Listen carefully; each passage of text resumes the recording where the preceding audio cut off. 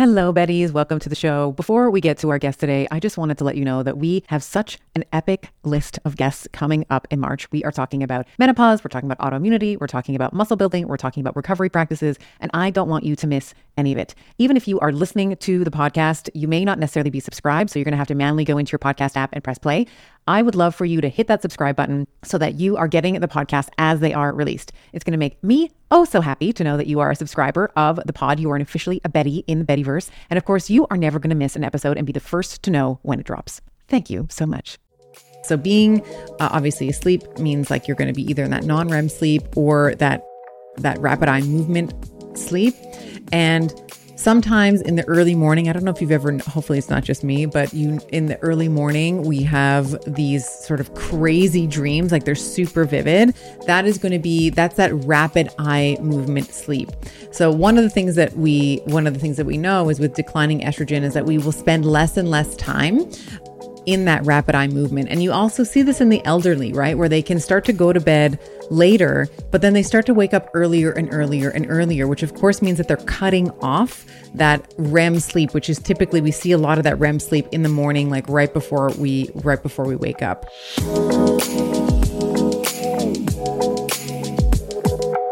Hey, Betties. Welcome back to another episode of Better with Dr. Stephanie. It's me, your host, Dr. Stephanie Estima. So here's what we're going to do today. Today is a solo episode. It's just going to be you and me. And what I want to talk about is sleep. And we've had Dr. Michael Bruce on the show in the past where there have been a ton of actionable items. There has been a great discussion with him. I think he is a fabulous clinical psychologist who knows quite a bit about sleep and the permutations of sleep. And what I want to do today is to actually do a deep dive into the mechanisms around sleep, how some of the hormonal permutations and fluctuations as we move into perimenopause and menopause change. And then, of course, some of the we'll say strategies and tools that you might employ and think about as we are navigating our 40s and our 50s and beyond. So one of the things that I often find when I am interviewing guests is that I call myself a little Miss Overprepared. So I have all of these notes on mechanisms. I have all of these notes on pathways. And of course, when you get into the conversation with a guest, they already know all that stuff. So they kind of want to skip over that to the clinical juiciness, which I totally get. And I want to take some time with you today to talk about some of the mechanisms around sleep, what is actually happening, and then maybe also potentially alleviate some of the, we'll call it orthorexic stress that can arise from thinking that we're not sleeping perfectly. There's been a lot of discussion over the last several years around the benefits of sleep. Of course, ask any mother, how important sleep is, and she'll tell you vary for both her child and herself. But what I want to do is I want to go through some of the mechanistic pathways, what's happening in the brain.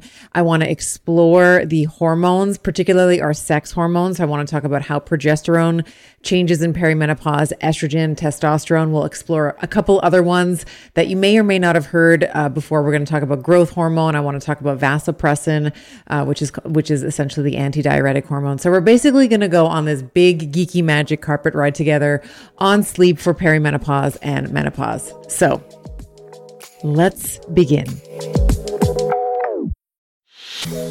I am a huge fan of the BioOptimizer's Magnesium Breakthrough. It has 7 forms of magnesium, which is going to help to transform your stress and your performance and your recovery and your sleep to the next level. I'm often asked what are the types of magnesium we should be looking for? So there's magnesium chelate and citrate and bisglycinate and malate, sucrosomial, taurate, and orotate. They have various effects on the body. Bisglycinate, probably the most bioavailable and most absorbable. Malate, it's found naturally in fruits, helps with migraines, chronic pain, has been shown to help improve depression. Magnesium citrate helps with arterial stiffness, it helps with maintaining a healthy weight. Magnesium chelate's important for muscle building, recovery, and health. The list goes on and on. You're basically getting them all in one supplement. Each supplement itself is 500 milligrams of magnesium, which I feel is such a great dosage as a great baseline for most women.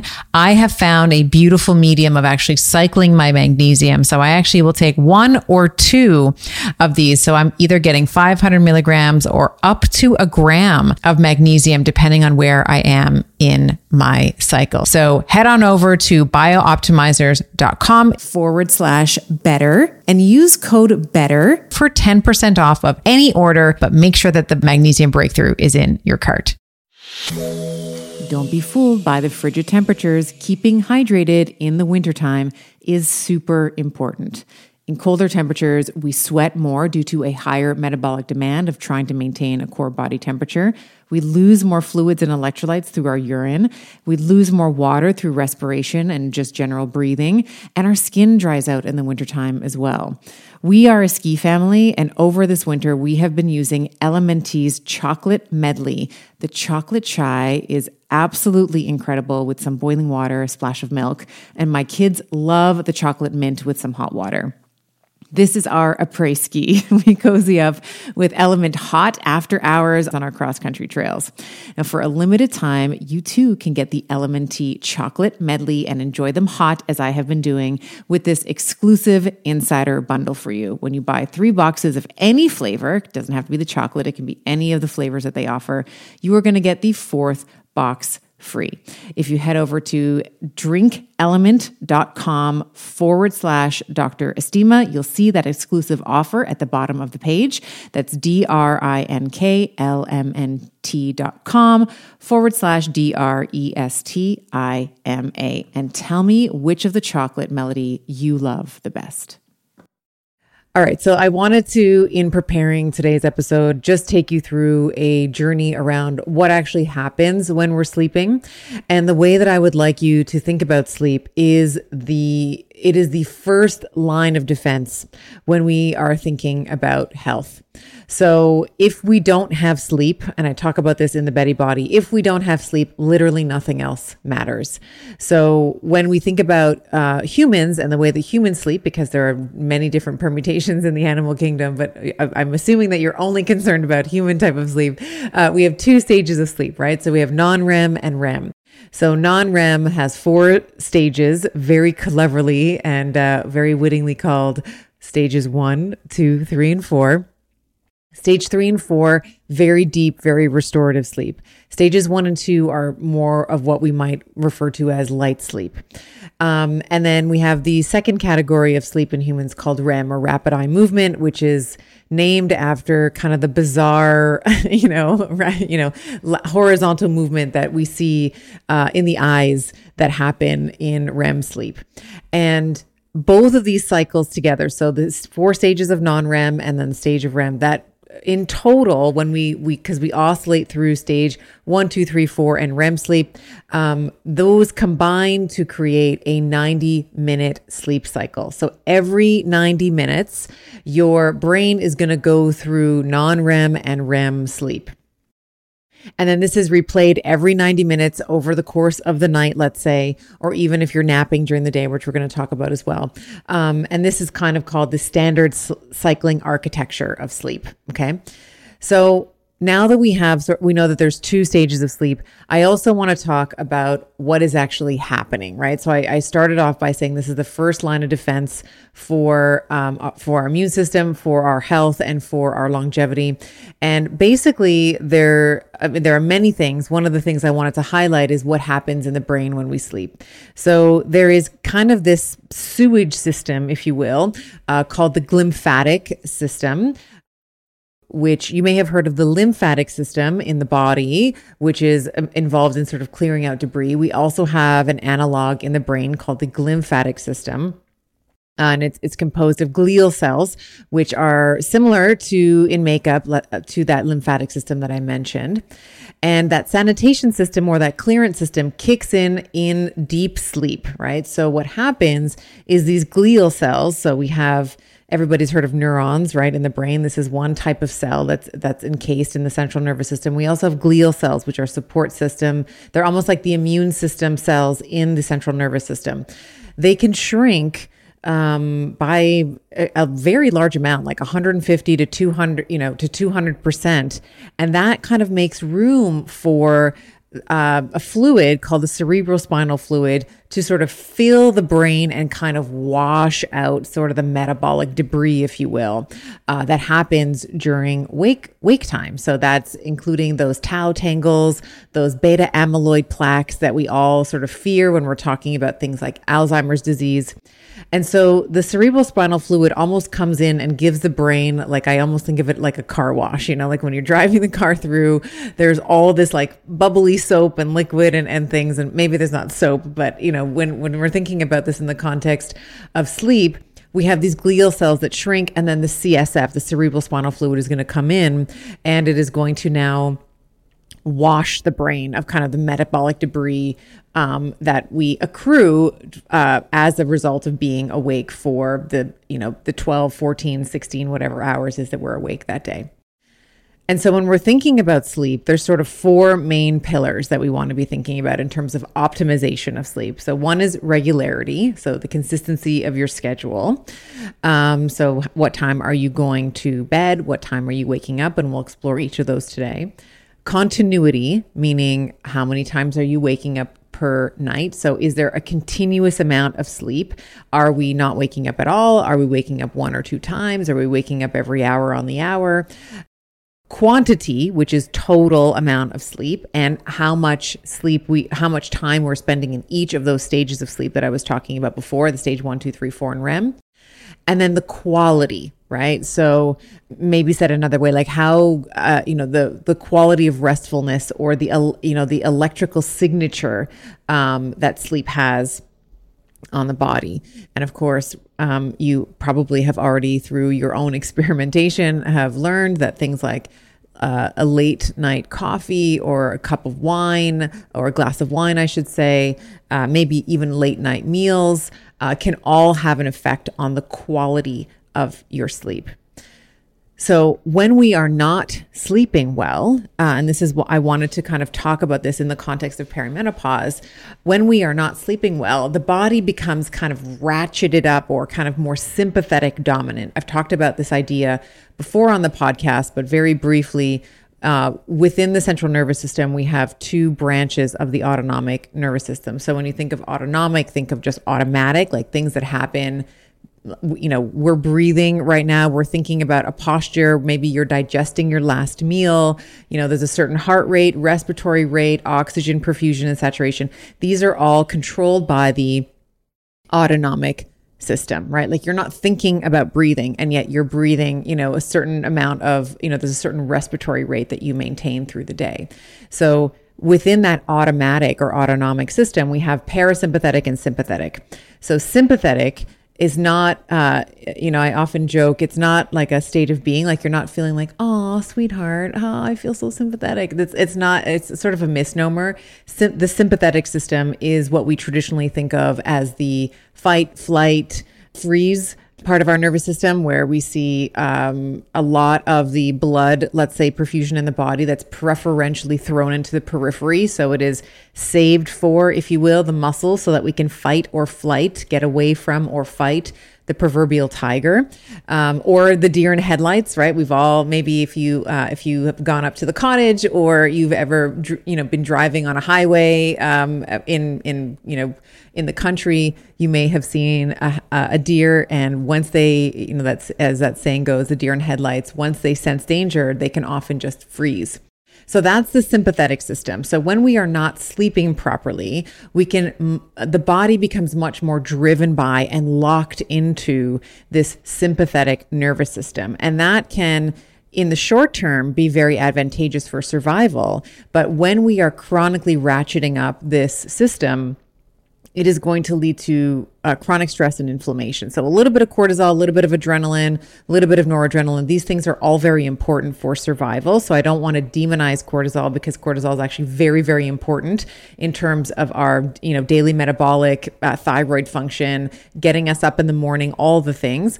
But when we are sort of locked into this sympathetic nervous system, this is when it can go awry, when we lack that balance, right? We lack that yin and that yang.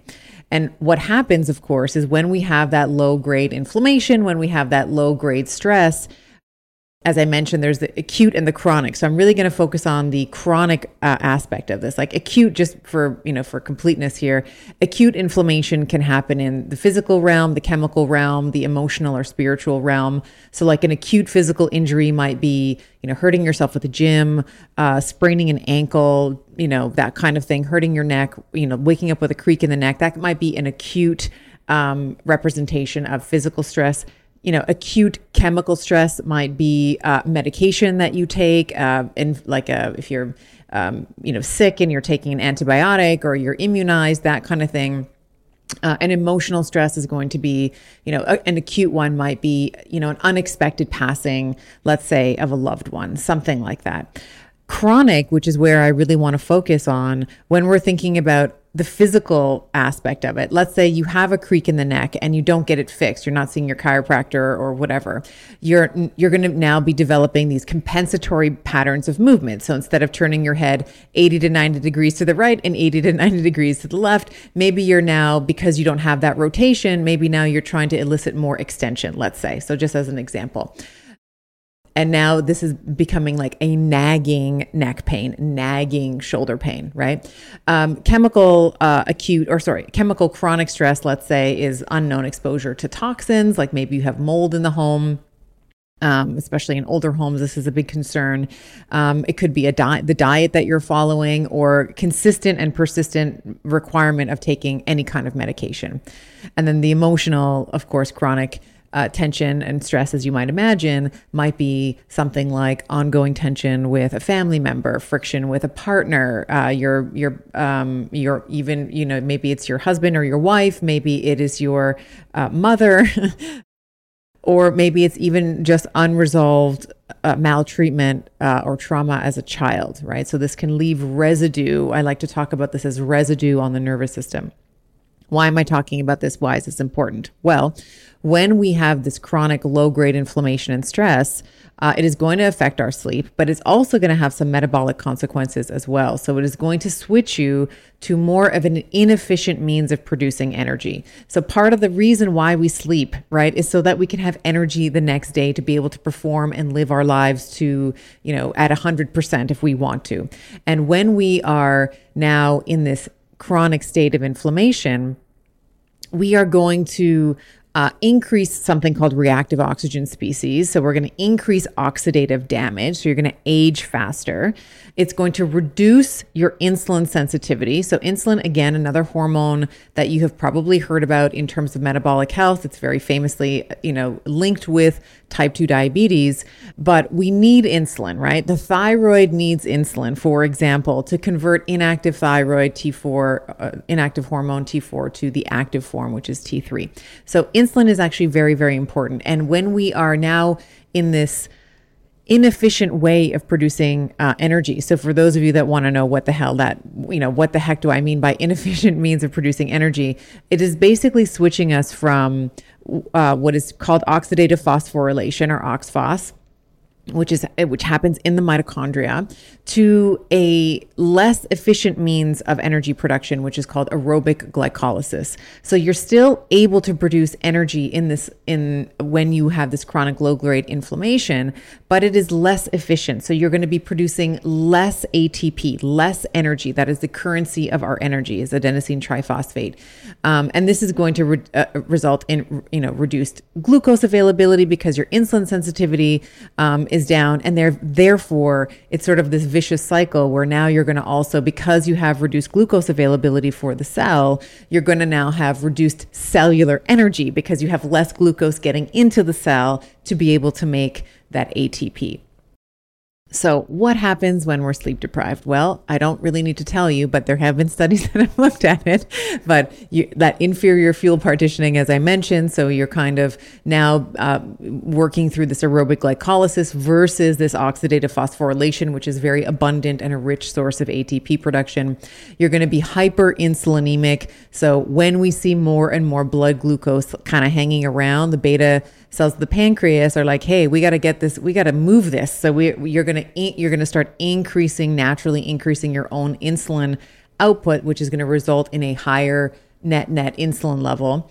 You're going to have impaired glucose disposal, and that's primarily via the function of muscles reducing their insulin sensitivity. And probably a tendency to eat more crap, right? Let's just be honest. When we're tired, it's much harder to resist the temptations of the chips, the cookies, the crackers, the little snacky snacks that, when you walk by the pantry, you don't even realize it, but your face is in there and you've already had a handful of popcorn. And of course, we never put those into our calorie counters because they don't count, right? So we have a tendency to eat more crap. I would say also, just from an emotional regulation perspective, and this is because I too have noticed this as well, is that your tendency to snap is just, we'll say, augmented, right? So your partner's chewing is going to annoy you. Your children, you're going to have less patience for them. Your boss, your coworkers, all the things, right? You're just going to be a little bit less emotionally regulated because the areas of the brain that are involved in emotional regulation are more, we'll say, they're harder to activate. So when we're talking about the frontal lobe and the prefrontal cortex in particular is very susceptible to lack of sleep. And the prefrontal cortex and the frontal lobe in general is involved in inhibiting lower brain centers like the limbic system, which is sort of our emotionality, right? It's more of our primitive, some people call it like the lizard brain, if you will. I don't know how I feel about lizard brain, but that's sort of what happens. More of our primal instincts have a tendency to show up versus being able to regulate and say, okay, maybe I shouldn't scream at my husband for the way that he's breathing or the way that he's eating his meal. I might just be tired, right? All right. So that's kind of a general overview of sleep in and of itself. I want to move into talking about some of the hormones that affect sleep. And I want to talk about a bunch of them. I want to talk about female reproductive hormones for sure. I think we'll start off with melatonin because there's a lot of conversation and there's a lot of questions that came from you in terms of, should I be supplementing with melatonin? What does it do? Why is it important? Why am I available to get an over-the-counter hormonal supplement like melatonin and not for some of the other hormones that exist in the body? So let's, and then we'll move into a few other ones that are also involved in the quality and the quantity of our sleep, like vasopressin as well. All right, so melatonin, you've probably heard of melatonin. This is the hormone that is involved in sleep onset, right? So it is not necessarily sleep duration or the maintenance of sleep, but it is involved in initiating sleep. So basically melatonin is involved in how long it takes you to fall asleep. Sometimes that's called sleep latency. It reduces sleep efficiency, which is how much time you actually spend asleep in bed as well. And as we age, of course, melatonin decreases. Melatonin secretion decreases. So with age, the pineal gland, which is where melatonin comes from, simply does not store as much melatonin and release melatonin because effectively the pineal gland over time goes through a process called calcification where there's calcium deposits that sort of accumulate in it. So it reduces its overall storage capacity, right? There's also some thinking that changes in our vision as we age also can contribute to this decline in melatonin. So we've all heard about how important early morning light is. We'll talk about that today as well. As we develop, as we age, things like cataracts and things that impede the perfusion of light through the eye to get to the retina and those ganglionic retinal cells, which are going to activate certain circadian biology. Our vision changes can also impact our melatonin secretion as well. So when and where is it an appropriate time to think about melatonin? This was a question I had put out on Instagram. Like, ask me all your sleep questions because I'm putting together this big sort of review of sleep, if you will.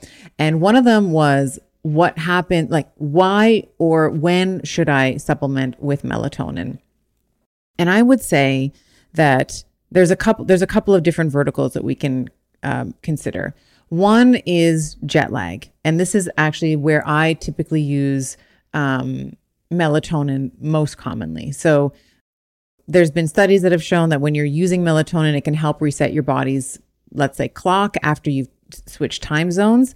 I would say, to sort of further dive into that, it's more important for me to use melatonin when I'm flying forward versus when I'm flying backward. What do I mean by that? Well, when I am flying to a time zone that's already ahead of me, I find that melatonin use is more appropriate there than it is when I am flying to time zones that are behind me.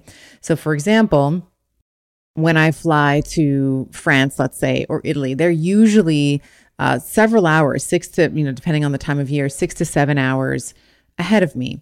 So at 9 p.m., let's say in France, that is, and I live in Eastern, so I live in Eastern time. So at 9 p.m. in France is effectively like 3 o'clock in the afternoon for me, normally where I am in Toronto, Canada. So it is very important for me to not, to supplement with melatonin, because otherwise it's very easy for me to stay up to like 2 or 3 o'clock France time, which would equate to about 9 o'clock Eastern time. So I often will use melatonin when I'm flying forward. When I fly to, for example, California, which is Pacific time, they are 3 hours behind me. So I have absolutely no problem falling asleep. And I have done this, falling asleep at 6 o'clock Pacific time, which of course equates to my regular circadian clock of about 9 o'clock Eastern, which is when I typically go to sleep. So I find that melatonin use is really great when you're flying forward, not backwards. Another appropriate sort of application of melatonin is insomnia. This was another big question. So I'm going to just say insomnia, and then I'm going to shelf it, and I'm going to come back to insomnia, because this was such a big question from all of you women that were like, I don't know what happened. I turned 42 or turned 45 and all of a sudden I can't sleep. So it seems like the research is very promising, not proven yet, but there is a high corollary, at least right now, that melatonin supplementation can help treat insomnia in older adults. So these trends are looking really good, but that's another appropriate application of melatonin. And then the other application of melatonin, which maybe some parents will find very encouraging and maybe inspire some hope, is problems with kids that have, we'll call it neuropsychiatric disorders. So kids on the autism spectrum with psychiatric disorders, epilepsy. Melatonin seems to improve their sleep. We know that kids with autism generally have very poor, we'll say, detoxification pathways. There's usually some changes in the microbiome. There's a lot of things that are happening concordantly that can contribute to a buildup, let's say, of toxicity in the child. So melatonin, which is a very powerful antioxidant, is very, very useful with kids with autism. And as I mentioned, psychiatric disorders, epilepsy, etc. There's also some evidence, certainly around improving sleep with Alzheimer's disease as well. So we talked about, and you can kind of mechanistically, or at least deduce that when someone with Alzheimer's is going to have, the buildup of those tau tangles, of those beta amyloid plaques. And one of the things that sleep does, as I mentioned at the top of this conversation, is that it allows for that glial cell shrinkage and that cerebrospinal fluid to kind of come in and give the brain a good scrub, if you will, right? It's like it gives the brain a little bit of a car wash. So that's going to be probably impaired in patients with Alzheimer's. So melatonin, because of its antioxidant properties and its ability to initiate sleep, might also be a really good idea for patients with Alzheimer's. Now, I'm giving you some of the applications here. I want to be clear. I'm not saying if you have an aunt or an uncle or a grandfather or a parent with Alzheimer's, don't rush out to the store and then just like pour the bottle down their throat. This does have to be done in conjunction with their doctor. And so that you can manage dosage, you can manage and you can track with your professional healthcare provider over time. This is just information, right? So I'm a doctor, not your doctor. That's kind of that's sort of my disclaimer here. So I can talk about some of these things with the understanding that these are not specific recommendations for you, but this is information that you can go and use and talk to your PCP about how to best use this supplement. Okay, so Alzheimer's disease. the treatment of ADHD. So attention deficit hyperactivity disorder and like ADHD sleep related issues. So this typically happens more often in boys. So often you'll get sort of, I don't say maybe a false diagnosis sometimes of ADHD, but if you have a son like I do who likes to move around a lot or has an affinity for a lot of movement, like my 10-year-old can be running around for 3, 4, 5 hours without getting tired, right? And I'm always reminded of one of my mentors, Dr. Michael Hall, who is a functional neurologist. And I remember when I was taking one of his classes, he's like, I'm going to give you the best parenting advice for boys that you'll ever, need. It's like, the way to raise boys is to run them into the ground. So it's like, you throw the football, kick the soccer ball, you throw the baseball, you get them to run after it. And then once they get up from running them into the ground for 2 to 3 hours, they get up and you continue to run them into the ground. And I always remember that piece of advice now that I have boys that are in that, and they've always been very active, but in particular now where they're joining group sports and things of that nature. Okay, so back to sleep. So melatonin, ADHD, right? So useful for ADHD related sleep problems. You'll often find that those kids are often waking up several times overnight. You can also use it for someone who's tapering, right? If you're trying to get off of sleep medication like benzodiazepines, this might also be useful for them because it's a horrendous tapering. Like I think getting off sleep medication, and I'll say antidepressants, in terms of what I've seen from patients in the past, are probably two of the most difficult things to wean off of. And then depression-related sleep disorders, again, men and women who experience depression, certainly women experience depression at higher rates than men do. You can also, if you qualify for the diagnosis of clinical depression, of course, you know that your sleep is going to be altered as well. All right, so that's sort of where I see the melatonin supplementation game coming into play. I'll also draw on Dr. Michael Bruce, who's been on the show before, who talks about different types of melatonin supplementation, because it is kind of a bit of a wild, wild west when you look at the dosage and of course the quality control, the QC of many melatonin supplementation. So even if it says, let's say 3 mgs on the bottle, you're not necessarily getting that. It could be 5 mgs, it could be 1, so there's really, the brand really matters in terms of the quality. So I'm always a big fan of, and this is not sponsored, but I love brands like Thor, AOR, Designs for Health. These are ones that I typically will draw. These are typically ones that I'll look at. Pure Encapsulations is another great one. But Dr. Michael Bruce recommended a plant-based melatonin called herbatonin. And I had never heard of this before. And I believe that the dosage is 0.3 milligrams, which is very similar to the amount of melatonin that humans actually make, right? So when you traditionally go to, let's say a natural food store and you're looking at the bottle, you'll see things like 1 mg, 3 mgs, 10 mgs of melatonin. And these are super physiological levels of melatonin. We don't make that much, right? So herbatonin is I believe it's a slow release capsule, and it most closely mimics the amount of melatonin that we make. So it's based off of plants. It's a plant-based melatonin. So that might be something to check out as well. And I'll make sure that I have that linked for you in the show notes if you want to check that out too.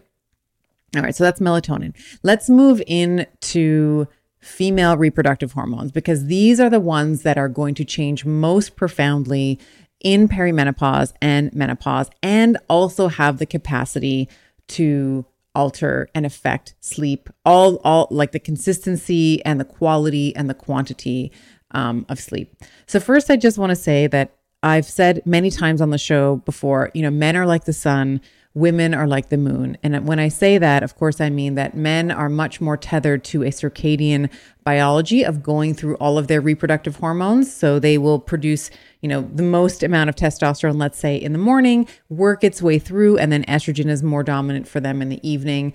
And then the cycle repeats again. For women, of course, we don't cycle through all of our testosterone. We don't cycle through all of our estrogen on a day-to-day basis, but rather it's over the course of about 29 and a half days, which is coincidentally very similar to the lunar cycle.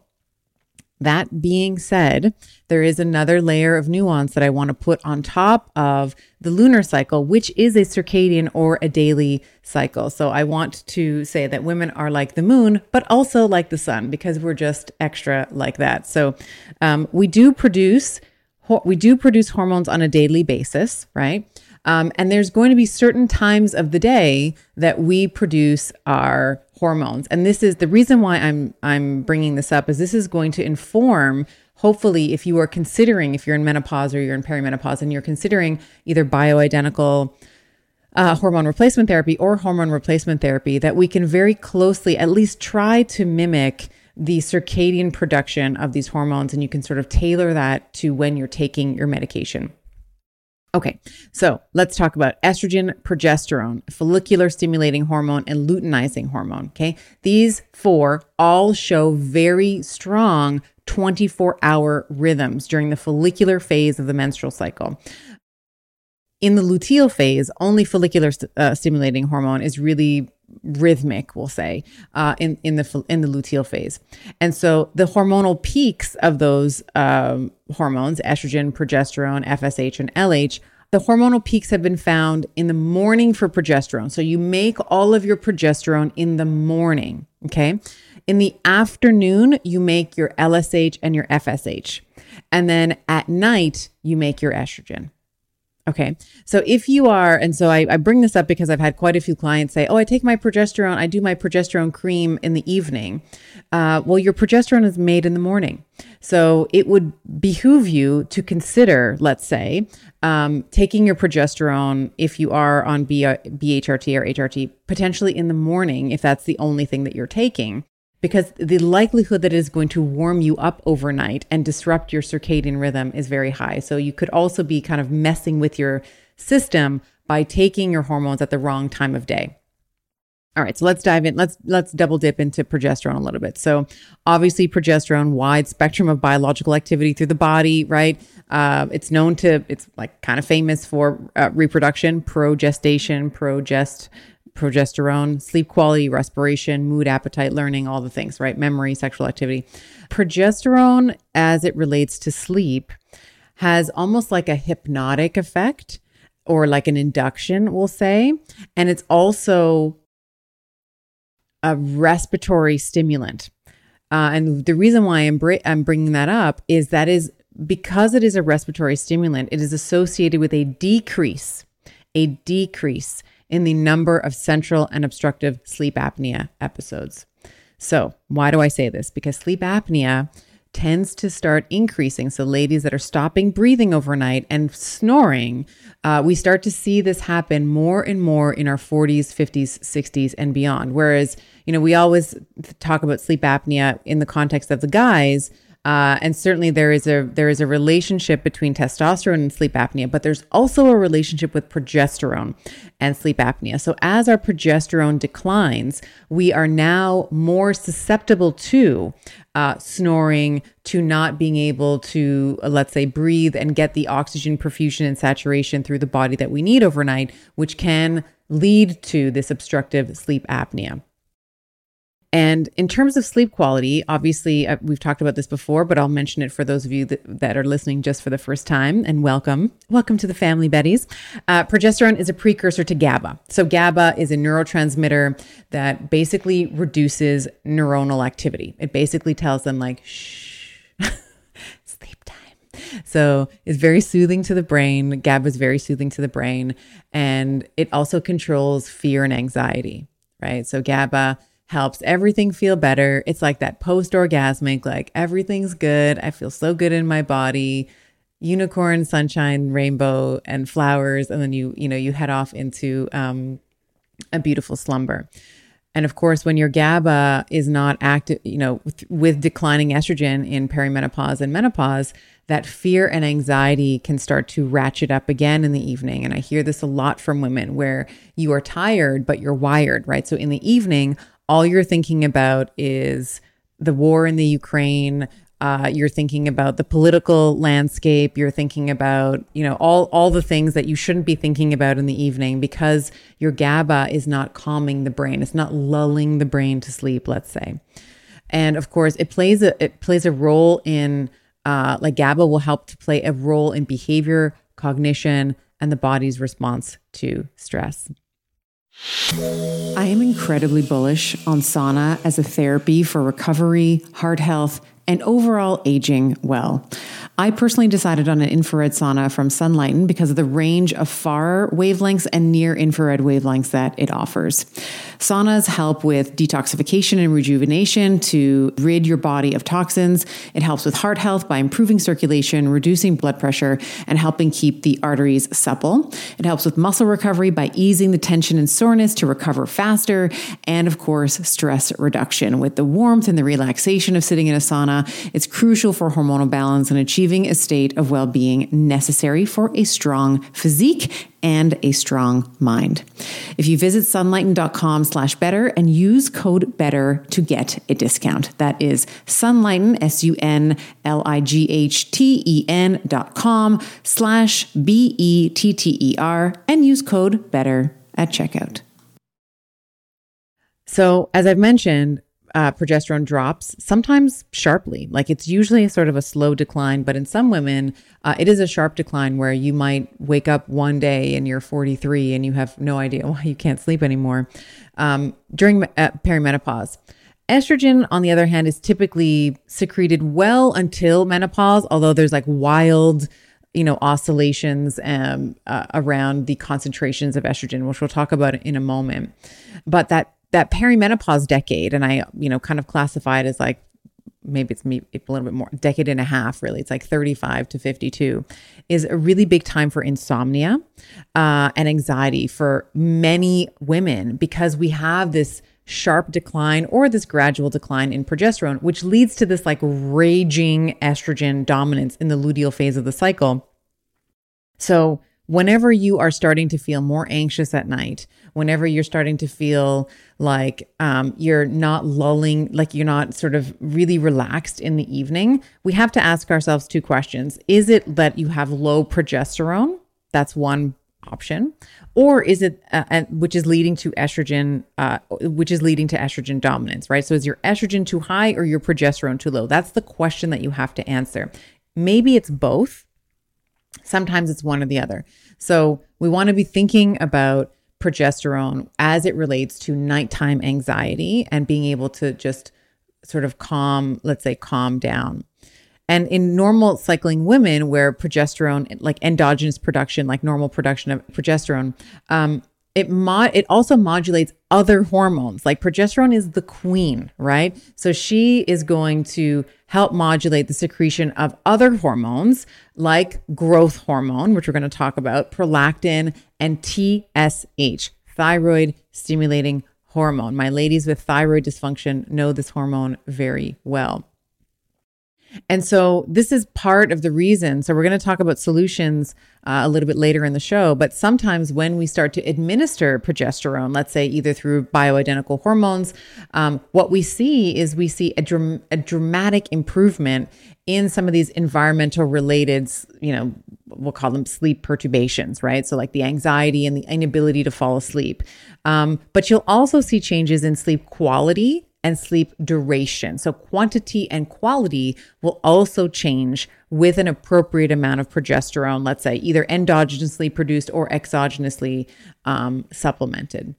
The other thing, and I mentioned TSH, and I know all of my Hashimoto's and my hypothyroid ladies are like, did she just mention thyroid? Yes, I did. So temporal, so the TSH patterns, when we look at progesterone supplementation, what we typically see is with progesterone supplementation, we see a lower TSH concentration and an untouched free T4.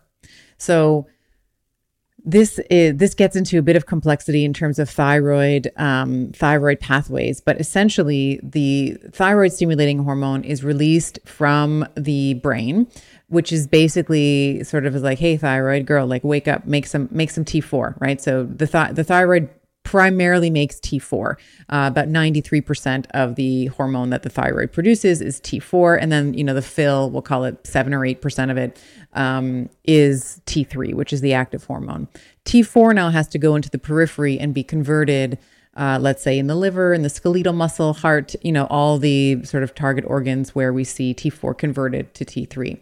So why this is important is that with progesterone supplementation, we can see that the brain also is calming down in terms of its output of TSH, but our free T4 levels are untouched. So the thyroid is still having the same output of T4, right? So that free T4 is still unchanged, but now the thyroid stimulating hormone, that stimulating hormone that's released from the brain, is lowered, which is always a good thing for women who are hypothyroid or have a tendency towards hypothyroidism. So progesterone cream, if it's, progesterone exogenously administered, or when we talk about some of the solutions later on in the show, I'm going to talk about a couple of different supplements and things. That is also something to consider as well. Okay, let's talk a little bit about growth hormone. So we're gonna go through progesterone, which we talked about, growth hormone, estrogen, testosterone, vasopressin, and then we're going to get into some solutions. So growth hormone.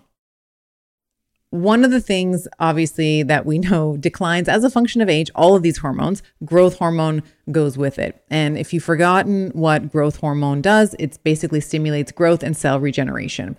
So as a kid, it makes you taller. As an adult, it keeps your muscles lean by building muscle, burning fat. And as we age, growth hormone is going to decline. Again, same time around progesterone, beginning at around mid 30s, like 30, 35, let's say. And if you are under a lot of stress, so pregnancy, delivery, breastfeeding, getting pregnant again, delivering again, now having 2 children to tend to, being sleep deprived, maybe you're consuming a lot of carbs, or what I call the mom diet, which is like, you give your kids the chicken fingers and the fries and they eat like half of it, and then you end up polishing off, whatever bits are on the plate. If you're having too much carbohydrates, you're sitting too much, you're more sedentary, you're not exercising, you're not lifting heavy weights. This is a recipe for destroying your growth hormones. Okay. So I wanted to sort of bring this to the forefront of of your understanding as well.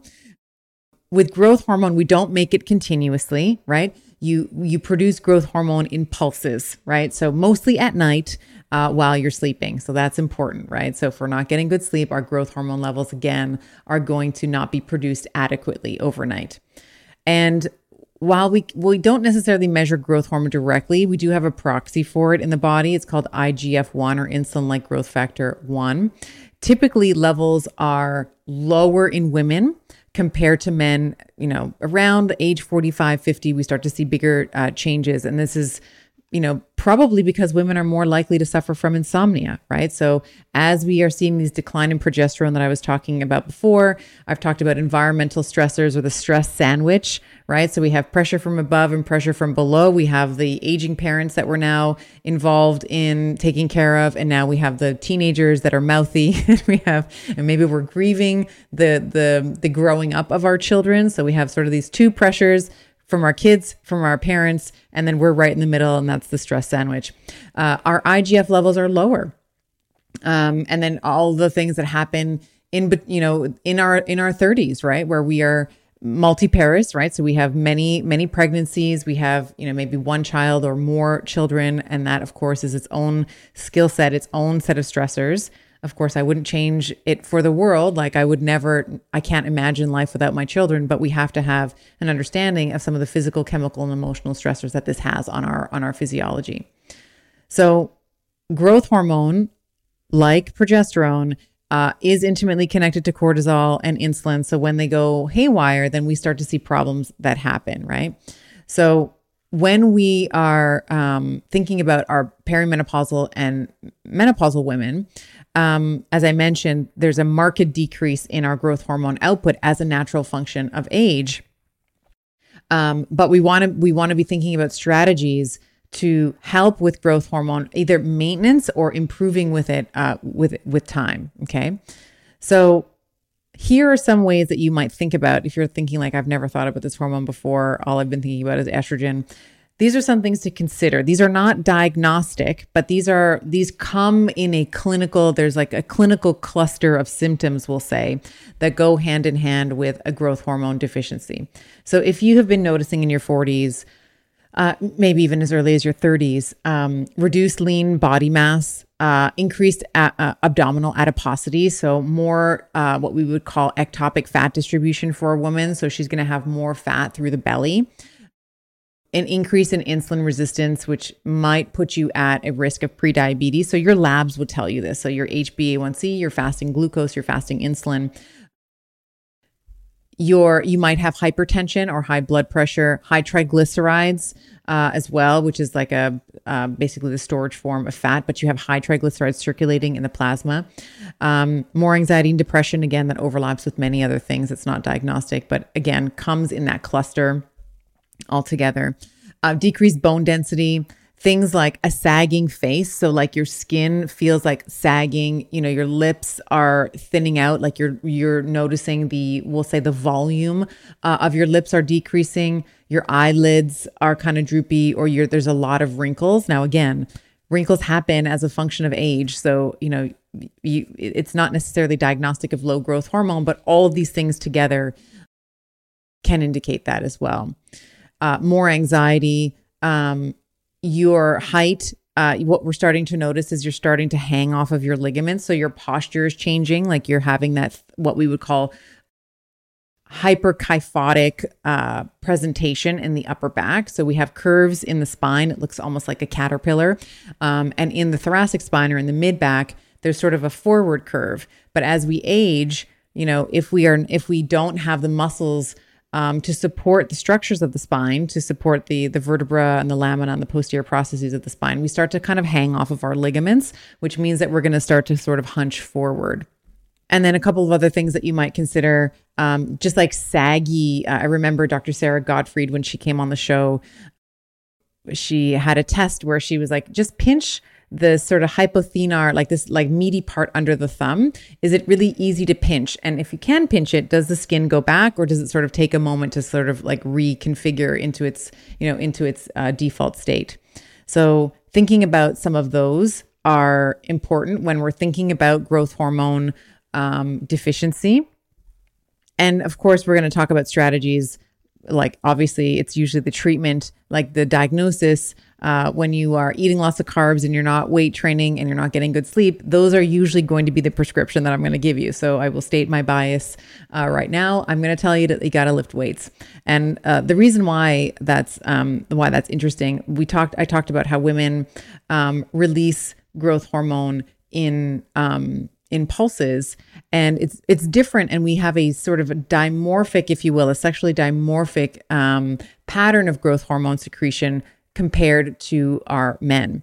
So we will, as I mentioned, it's more pulsatile, and then there's longer intervals in between those pulses.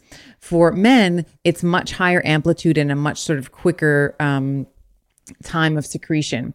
And the difference between men and women, of course, is that when we are doing things like resistance training or even core temperature manipulation. So if you are, let's say, in a sauna, you can reach peak growth hormone secretion faster than our male counterparts. So this is actually when we sort of win, if you will, the metabolic game compared to our beautiful men, is that we can usually reach peak growth hormone secretion at about 20 to call it 30 minutes of exercise. So that could be weight training, that could be HIIT training, that could be sauna, versus men who have to do it after, they will reach peak growth hormone secretion at about that 40 to 60 minute mark.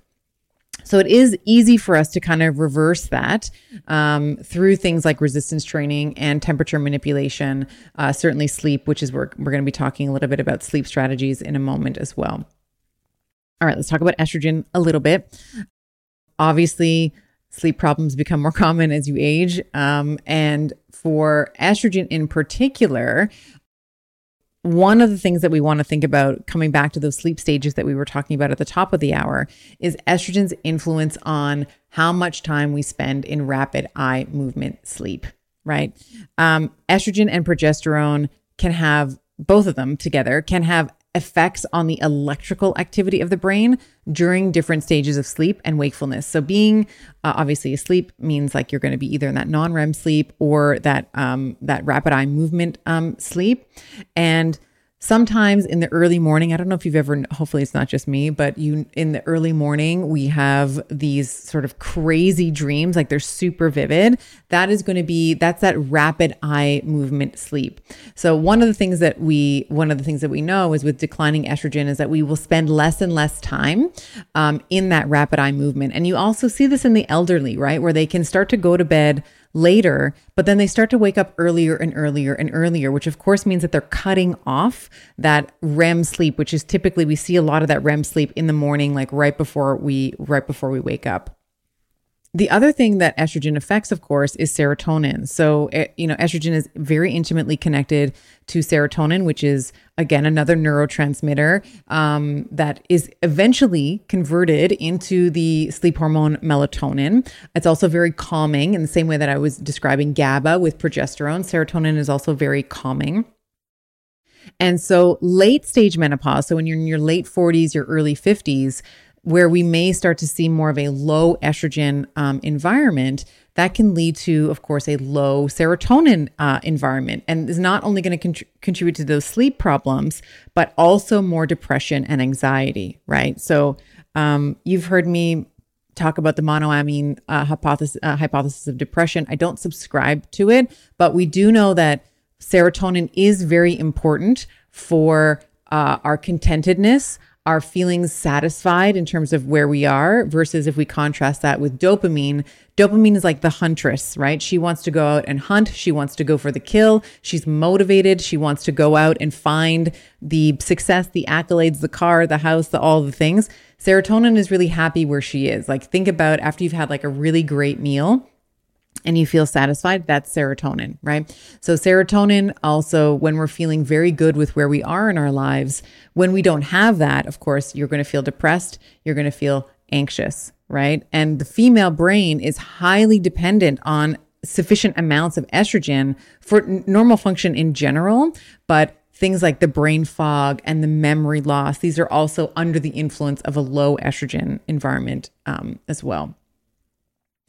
Estrogen is also, in terms of sleep, a vasodilator and a hypotensive agent, right? So it can induce vascular, call it relaxation, by stimulation of something called endothelium-derived, the vasodilatory substances like nitric oxide, and by acting directly on the smooth muscle of the vasculature as well. So this is the hot flash conversation, ladies. If I've lost you in my nerd speak, it's basically when we are seeing wildly oscillating levels of estrogen, we can get wildly oscillating vasodilating and vasoconstricting levels of, like, the vasculature can be opening and closing, and that's the hot sweats. That's the night sweats that we can experience overnight. And I'll also say that the person who experiences hot flashes as well, I've noticed, now this is not true for everyone, but I'll say with the women that I have spoken to, there is kind of a phenotype of a woman who does experience a lot of hot flashes. It's not all the time, but mostly it's a woman who's been chronically stressed for most of her life, where she hasn't dealt with some of the, issues of her childhood, issues of her adult life. And then when we are moving in perimenopause and menopause, of course, the ovaries are now handing off their responsibility of estrogen production, progesterone production, testosterone production over to the adrenals.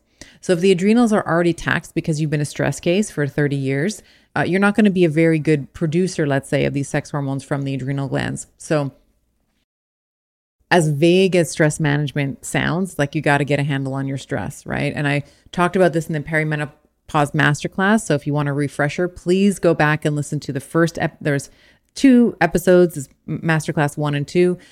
Please listen to the first one, because we spend a large majority of our time talking about ways to stress manage, how stress management impacts our autonomic system, which we've touched on today, our sleep quality, our mood, our affect, all of the things. All right. Let's move over and talk a little bit about vasopressin. So, vasopressin is an interesting hormone. It's called the antidiuretic hormone. So we're going to talk in a little bit of double negative speak, which is always difficult even for me as an English speaker. But an antidiuretic hormone means that you are not going to be peeing overnight. Okay. So vasopressin is involved in allowing you to just accumulate the urine overnight without, let's say without urinating, or having to wake up to go urinate. Now, as we age, guess what happens to vasopressin? It's like, you guessed it, it decreases. So we have a decrease in vasopressin as a function of aging, which is why some women will also wake up overnight because they have to pee. We also see this in men too. There's a couple of different reasons for men. We also see some benign, we see the prostate is enlarging, and there's some other issues that are going on with the guys. But we have sort of this unique challenge because we want to stay hydrated, but we don't want to be waking up overnight to pee, right? So vasopressin, in terms of what it does, is it holds or maintains the appropriate amount of water volume in the space that surrounds cells, and it allows for proper cellular function. So it's a circadian hormone. So it will it's going to be more active overnight, obviously, because we don't want to be peeing overnight. It also helps maintain the body's internal temperature, right? So internal temperature, blood volume, and then proper flow of urine from the kidneys. So if there are some things that are going to negatively affect vasopressin that you can do right now. So even though we know that we naturally have declining levels of vasopressin, things like drinking alcohol, any type of alcohol, doesn't matter what kind, will inhibit the antidiuretic hormones. This is the negative, the double speak that I was talking about. So if you inhibit an antidiuretic, you are going to get a diuretic, which is why you are going to wake up several times overnight to pee if you've had, one glass or several glasses of wine. So alcohol has an inhibitory effect on vasopressin. The other thing that you want to be thinking about in terms of limiting your, let's say, frequent trips to the bathroom overnight is limiting your liquid consumption overnight. So I often will ask patients or clients to keep a journal if this is a big problem for them. Like, when was your last intake of liquid? And we also have to include meals in that because our body can extract a lot of liquid from the foods that we're eating. So when did you drink? How much did you drink? And when did you pee? So kind of learning your transit time. Like, I've sort of learned myself that I have about a 45-minute, by the time, if I finish a cup of bone broth, which is typically, I usually have that in the evening. It's about 45 minutes later when I gotta go to the bathroom, right? So what is your transit time? Learning about that, so then you can sort of create I need to make sure that I stop drinking at least 45 minutes in my case, or an hour, let's say, prior to going to sleep, so that I can limit the need to wake up overnight. You can also take medication, but I feel like vasopressin, when we're thinking about the importance of vasopressin, it's like the reduction or that night waking is reducing fluid consumption in the hour or two before bed, limiting alcohol. The other thing is caffeine, right? So even a decaf, it still has some caffeine in it. So if you're having a decaf after dinner because you think you're doing good, you're still getting some caffeine, and caffeine is a diuretic as well, which is going to facilitate the peeing overnight. A couple of the tips I'll give you is maybe elevating your legs in the evening. Sometimes nighttime urination happens because your body reabsorbs water from your legs once you're lying down, because now when you're lying down, you're not fighting against gravity. So if you put your legs up for a few hours before bed, you can allow this process to take place during your waking time, without allowing for those sleep interruptions. And then, of course, obviously, pee right before you go to bed. Like, empty the tank right before you go to sleep as part of your routine, so that you're less likely to sort of feel that strong need to urinate during the night. So wanted to cover vasopressin. Because I mentioned alcohol, this is another question that came in from one of the ladies is like, is there any alcohol that's ever okay? I'll say that alcohol affects sleep in a couple of different ways. So one is that it affects vasopressin, right? So it inhibits vasopressin, which is our antidiuretic hormone. So you're going to want to pee more often. The other thing is that you're going to have fragmented sleep, meaning that you're going to be waking up frequently, whether or not you're aware of it or not. You may not even realize that you're waking up, but you're going to have this fragmented sleep. So you're not going to be easily and seamlessly moving through phase 1, 2, 3, 4 and REM sleep. And then it also negatively impacts all your vitals, right? Anyone who ever has worn an Oura ring and had a glass of wine, let's say, even an hour or 2 or 3 before bed, I can tell you my HRV tanks, my heart rate variability tanks, my resting heart rate is jacked. So like my regular resting heart rate is somewhere around, depending on where I am in my cycle, something like 50 to 55 beats per minute. If I have alcohol, it's like 60. Like it'll go up quite a bit. My temperature goes up, where my Oura ring is like, girl, you all right? Like everything's okay over there. Same thing with my respiratory rate. I'm breathing faster as well, right? It's actually quite devastating to see the effects that alcohol has on my quantity of sleep. So those are some of the things that it does. My personal opinion, and this is just my opinion, is that there's really no time and place for alcohol. And I know that this is going to bother so many of you because you just love like that evening, that nightcap, let's say, or it helps you wind down. I promise you it's not helping you wind down. It's actually stressing you out. And the type of sleep that you're having is almost like a comatose sleep. It's not real. It's not true sleep, especially if you're going to bed completely inebriated. So that is my personal opinion. I don't drink any alcohol almost ever. I will have a glass maybe at Christmas, and then maybe at Thanksgiving I'll have a glass maybe there. And of course, because I only have 2, maybe 3 glasses a year, I always make sure it's a really great bottle of wine. But for the most part, I never drink alcohol. Absolutely never. And I have found that, especially now in my 40s, when I like the odd time where I break that rule, I really do notice devastating effects on my sleep. And it's not just a day, like it takes me a couple days to kind of come back into that homeostatic, that balance that I like to live in. Okay. So we've talked a little bit about all these hormones. I want to talk a little bit about some solutions now. Okay. So the first thing that I want to talk about is sleep hygiene. And then I'm going to get into like naps and some supplements and stuff. So obviously the regularity, like the main tips I can tell you is regularity, right? So if you're going to bed at the same time, you also that's actually less important than waking up at the same time. 15, 20, 30 minutes, difference when you're going to bed. No, not a problem. Try to get up at the same time every day, including weekends. These are just basic hygiene tips. You probably all know this, but just in case this is mind blowing for you, I'm including it. Light, lots of darkness. We want to get lots of darkness at night. I am not a big fan of blackout blinds. I like dark blinds. So they keep out, let's call it 80 to 90% of the light that's streaming in through my window.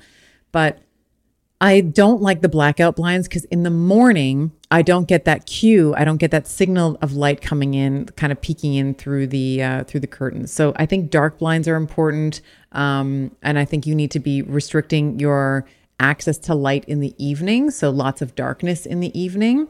We typically turn off most of the lights. There's I like to light candles, or I have little night lights that are plugged into the baseboards to sort of light the hallway so that we're not falling downstairs or anything like that. Temperature, you need to be cold to get to sleep. So keeping the room cold is really important. And then if you are an insomniac, so this is, again, I wanted to talk a little bit about this. Insomnia seems to affect like up to 40% of perimenopausal women. So we want to be doing a couple of things. First is we want to create a wind down routine.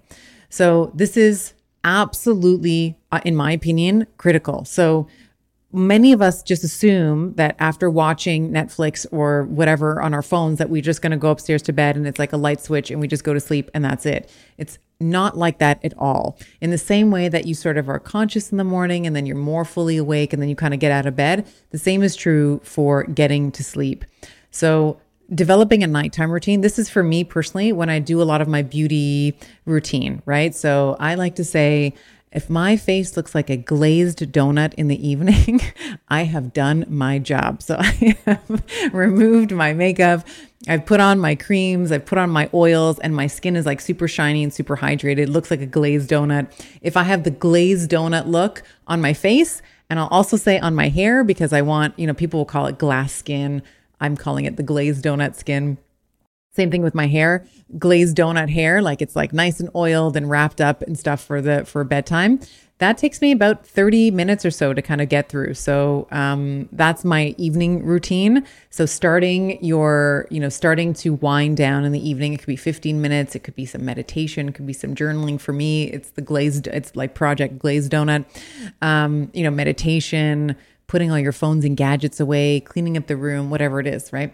Creating a wind down routine. The other thing I think is important is taking the clock, whatever clock you have in your room, either dimming it or turning it away from visibility from your bed. Because if you were waking up overnight and you're like, oh God, what freaking time is it? And you look over and it's whatever it is, 2:30, that in and of itself is going to create a lot of anxiety. And you're going to be like, oh God, I just have to get to bed. And it's going to paradoxically prevent you from getting to bed by seeing what time it is. And then the last thing, of course, is removing technology from the bedroom. So we have a rule in my house that all phones are charged and put away in the living room. So we have like a little charging station where all the phones go. Nothing comes up to the bedroom ever, because the tendency or the temptation to check your phone, either an email, a text, Instagram one last time, or even first thing in the morning, right? What do you do in the morning? You reach over for Instagram or whatever is on your phone. Like I like to sort of separate my morning from my phone. And then this kind of trains your brain in the kind of a Pavlovian way that as you're tucking yourself into bed at night, not to expect anxiety, right? Because there's nothing more cortisol producing and anxiety producing than looking at an email that came in at 9:20 and, maybe there's, whatever the subject matter is. Now that's going to ruminate in your head all night long. Okay, so let's talk a little bit about insomnia, because this affects, as I mentioned, up to 40% of perimenopausal women. And I'm going to give you kind of a counterintuitive approach to helping if you are experiencing insomnia. So one of the things that we know about the brain is it's an incredibly associative organ, right? So very Pavlovian, right? It's like you press the bar, you're going to get a pellet. So if you're someone who's struggling with insomnia and you're lying in bed and you're awake for most of the time, what I would actually recommend you do, and this is a bit counterintuitive, but it's actually decrease your time in bed, right? So you are going to decrease the association between bed and staying awake by getting out of bed. And then you're also going to be increasing sleep pressure or that sleep drive, right? So that, if you kind of go downstairs and I don't know, maybe you wipe the counter down, or, you maybe you go back to go back to your vanity and you're like, you know what, this face is not a glazed donut enough. Let me put some more oils on. You want to get out of bed so that you're increasing that sleep drive because you're going to be a little bit more tired, right? And while this is kind of contrary to what you might think, like, oh, if you're an insomniac, you need to sleep more. This is one of the tools in kind of cognitive behavioral therapy where you are shortening essentially the sleep opportunity, so that by when you do get into bed and you are tired, you are now going to reestablish that confidence that you can fall asleep in bed, and you're kind of putting like an environmental and a time constraint on the person, right? So maybe they are not sleeping for 9 hours, but now they're sleeping for 6, but it's 6 really good hours. And even though you're sleeping less, you're building up more sleep pressure. So hopefully in the next day or two, you can increase your total sleep time, and you can get that quality of sleep when you want to fall asleep. right? Because the longer that you're awake, the more of that sleep pressure that you're building up, right? So this idea that it's like this idea that you're sort of forcing your brain to realize that it only has this tiny opportunity of 6 hours or whatever. So you have to take advantage of it. And I think for me, I also want to say that I don't sleep perfectly all the time. There are many times when I wake up overnight. But because I don't have clock faces and because I know that I can kind of fall back asleep, I do kind of go back asleep. But there have been times here and there, and it's usually during periods of high stress in my life where I actually wake up in a panic and I can't get back to sleep. And in those cases, I actually get up out of bed because I don't want to lie in bed awake because my brain's like, oh, this is what we do in bed. We lie in bed and we lie awake. Get out of bed, Operation Glazed Donut, as I said, or, kind of find some low tech, lightless activity to pursue until you feel a little bit more tired. So that's what I would say about insomnia. And then the other piece that I want to say as well that I think is really important is that it's also normal. It's normal to wake up overnight. Okay, so this is sort of a, we'll say teleologic or like when we look at this from like an evolutionary lens, humans didn't sleep all through the night, right? We were sleeping, if we think about tens of thousands or hundreds of thousands of years ago, sleeping in trees.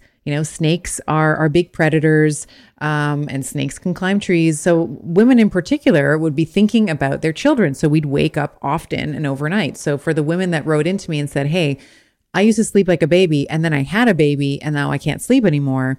Part of that is because of that evolutionary imprinting, we'll say, in you to protect your child. So it's okay that you're waking up overnight. That is normal. And the same is true for men. Men would wake up overnight looking over and protecting their women and protecting the tribe and stuff. So if you're waking up overnight, please don't shame yourself about it. It is totally normal. And this kind of comes back to, if you've woken up several times overnight and you're tired, maybe you can consider taking a nap. So I like naps. I like a little siesta. I don't do it all the time, but I sometimes will take a little siesta at about 2:00 in the afternoon. It's about 25 minutes. And if it's summertime, as it is kind of now, it's outside. I take a little nap outside, or I'll sleep by a window. So it's not like a totally dark room. But when we're thinking about efficiency of naps, they benefit learning, they benefit memory, immune function, cardiovascular health, lowers your blood pressure. Like it's really, really great. Dr. Michael Bruce, who's been on the show, recommends like under 25 minutes. So I really like that. So you're not kind of getting into that full cycle of like deep sleep, but you're just getting a little power siesta. So I like that. And, as I mentioned, I don't take them all the time, but when I feel like I need a little, like I sort of feel my energy dips, and it usually dips around 2:00, 3:00. If it does, that's usually when I'll take a little power up. It's like a little power up bar. If you play Mario, if you've ever played Super Mario Brothers, you know that it's like getting a little mushroom or something like that. So I like naps. I think that's a nice way if you're someone who has spent a lot of time up overnight.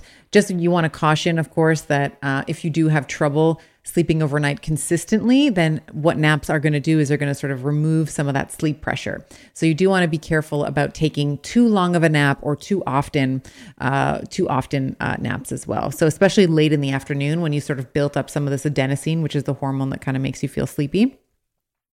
It can be harder for some to fall asleep if you've napped for too long. So just keep that in mind. So I sort of like to take a chapter out of, from the Greek or Italian, or we'll call it just Mediterranean in general lifestyle, where if you try to get anything at 2:00 in the afternoon, like good luck. Most shops are closed. People go home for lunch and they take a little nap after. I really like a nap here and there in the early afternoon, like 2:00 in the afternoon. It's great. All right, let's talk a little bit about supplementation. All right. So I mentioned before with progesterone, when we are thinking about progesterone, we want to be thinking about ways that answering the question, is it high Is it low progesterone, sorry, or high estrogen, or both? Some of the supplements that I like, I actually like to take these in the evening, are things like evening primrose oil. And the name is really easy to remember. Evening primrose oil. Gosh, that's a hard word. Taking that in the evening. It's a plant native to North America. And it is one of the herbs that has been shown to increase progesterone. It has both omega-3s and omega-6 acids, which is like, good types of healthy fats because they're unsaturated. And, the healthy fat composition, the primrose oil, is one of the main mechanisms actually of how it increases progesterone naturally. Also beneficial if you're someone who has PMS or has like PMS syndrome, where the week before your period, you're angry, bloated, lots of water retention, moodiness, and sleep disturbances, also very often tied to lower progesterone levels relative to estrogen. And evening primrose oil is really great for that as well. I also like chasteberry or vitex. This is also another hormone that has been shown to increase progesterone naturally. Chasteberry, I should say, not chasteberry, chasteberry. It's used in traditional medicine, and what it does is it decreases prolactin levels. That's sort of the mechanism of action. So it essentially returns the estrogen and progesterone balance in the luteal phase of the cycle back to what it should be. It'll also increase the release of luteinizing hormones. This is also really great for my ladies who are anovulatory or dealing with androgen dominance or androgen excess, like in a disease like PCOS. We need luteinizing hormone to peak and to spike about 10 hours after the sort of main spike in estradiol in the follicular phase. And for many women who have, we'll say, lower levels of luteinizing hormone, this can also really help to promote ovulation. And then, of course, by ovulating, you are going to now release progesterone as well. Standard dose for that is somewhere between 150 to 250 milligrams, but certainly can be higher. I've seen it higher as well. The other favorite that I like to take in the evening is ashwagandha. This is another herb, increases progesterone naturally, helps with recovery, is an adaptogen, meaning that it's anti-inflammatory. It sort of adapts to whatever the body needs at the time. It's neuroprotective, memory enhancing, sleep inducing. So it's really great to take in the evening. Helps with stress levels as well, which is very prominent with that stress sandwich that we deal with in our 40s and 50s. And 250 to 600 mgs per day. For sleep specifically, it seems that kind of the higher limit, like that 600 mgs per day, is best. You can either take it all at night or divvy it up in 2 doses through the day. And then the other one that you can take during the day would be rhodiola rosacea, also known to help increase progesterone. So what we know about stress, and we talked about this in the progesterone masterclass, is that it reduces progesterone levels due to cortisol release. And then, of course, when cortisol is released, it suppresses ovulation as a protective mechanism, right? Like we don't want to get pregnant in a very high stress situation. So rhodiola helps to support the stress response, which is going to, it kind of explains what it helps to improve progesterone. So 50 mgs is really good for anti-stress. And like for extreme fatigue, you can take it up much higher doses as well. So like 300 to 600 mgs in there as well, milligrams, that milligram range too. All right. So those are some of the supplements that I like for progesterone balancing as well. And for those of you that are experiencing, so the other thing that came that was very much a point of concern was depression and sleep. And so I want you to understand that perimenopause is a period of risk for all women, either those who have never previously experienced depression or those who have, because of some of these wildly oscillating levels of hormones.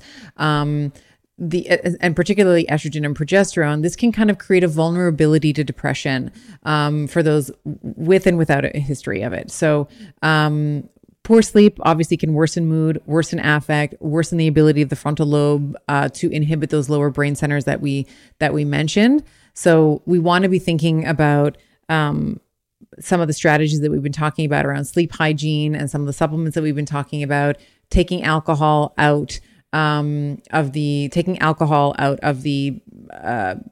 mix on a regular basis to be helping with better sleep as well. Certainly, if you are depressed, you should be going to talk to your primary healthcare provider for options. Often, what we find in the literature is things like resistance training, so heavy resistance training, and exercise in general, so movement in general, has been shown to be at least as effective, but more often more effective than an antidepressant for the treatment of depression. And I don't say this to poo-poo anybody who's on an antidepressant. I don't say this with the message of don't take an antidepressant. Like if you need it to get you through this sort of acute time in your life, by all means, if it helps, certainly be speaking to your medical professional about that. However, in terms of a long-term strategy for depression, we want to be thinking about how to manage it. And how to manage it is not just managing the side effects from taking a drug. The managing it is actually taking control of your life and figuring out what work needs to be done. So that might mean speaking to a counselor. That might mean speaking to a therapist. It certainly involves exercise. And I say that with a lot of confidence in that, several studies, meta-analyses and the like have shown that the efficacy of exercise is at least equal to, but in most cases better than the antidepressants. And you don't get the side effects that happen with taking antidepressants. So I have had the, you might call it the privilege of watching women taper off or try to get off antidepressants. And I'll tell you, it is a wicked ride. It is very, very difficult to get off of some of these drugs. So if you're able to avoid it entirely, that's better. If you're not able to, and you need it as a crutch to help you through, by all means, when we break our legs, we use crutches to get around, and this can be kind of a crutch, but thinking about the long-term, how we want to be supporting our neurotransmitters and our physiology long-term, exercise is where it's at. So for perimenopausal women and menopausal women, thinking about movement that brings you joy. So that might be tennis, that might be Pilates, that might be walking. And then if you don't love resistance training, you got to find a way to love it. That is what I wanted to say about depression as well. And then there was a couple of questions around being really hot at night. Again, we talked about this being under the influence of kind of oscillating levels of estrogen. So this will be kind of the last point that we'll make.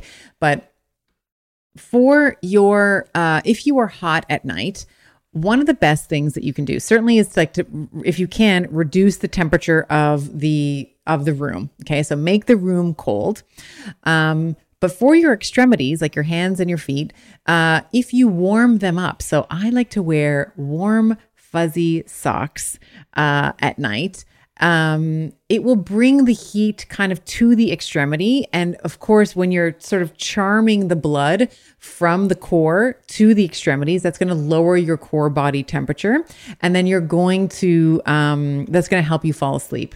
So a couple other ways that you can cool your core body temperature if you're feeling hot overnight is take a hot shower or a hot bath or a sauna right before bedtime, like an hour or two before bedtime, because what happens, of course, is that you have this rebound effect, right? So you get super, super hot, core body temperature goes high, high, high, and then you get out of the hot shower or out of the sauna, and then your body tries to core correct it, right? It tries to correct it by lowering your core body temperature. So it will plummet once you get out of it.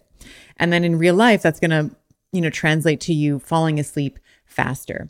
So always hot shower, hot bath, sauna if it's available to you. If your thermostat's on a timer, get the thermostat down to about, call it 65 to 68 degrees Fahrenheit, or for the rest of the world, 15 to 18 degrees centigrade. And then if you're able to, in the last kind of hour of your sleep, or even like half an hour of your sleep, if you're able to program your thermostat to kind of warm the room up a little bit, that actually also follows our natural core body temperature. So we want to fall asleep cold and wake up warm. So if you're able to kind of change the thermostat that way, I think that that would really help too. And this is also why people love hot drinks, right? So when we, in the morning, so we have like a cup of coffee, even if it's summertime, we have a cup of coffee, we have hot tea, things of that nature in the morning, because it sort of naturally goes with our core body temperature fluctuations. So that would be if you're hot at night. The other thing that you can do is get a fan, right? So you can put a fan in the room or direct the fan to be on you for the evening, so that if you are sweating or you're really hot overnight, that the fan can kind of cool you down. Moisture wicking sheets as well, very important. So things like bamboo or organic cotton, that kind of thing, they will sort of wick away, if you will, any heat from you. Also very important as well. And then there's also things like, I don't have any affiliation with them, but things like 8 Sleep mattresses and chili pads, where you can modify the temperature. It's sort of like an overlay that you put on top of your mattress, and you can program it to heat or cool depending on your preferences. So if you have a sleep partner who doesn't run as hot as you, they can manage their side of the bed, let's say, with the temperature that they like. Okay, so talked a lot today about the what happens when we sleep, the consequences of going through perimenopause, how we are more vulnerable to sleep disturbances, hormonal fluctuations, mood, affect, and some of the strategies to sleeping better. I hope that you found this podcast useful. And if you have, I'm going to plant a little Easter egg in here for you. Share it with your girlfriends, or share it with someone that you love, that you think would benefit from some of the information that I've prepared here for you.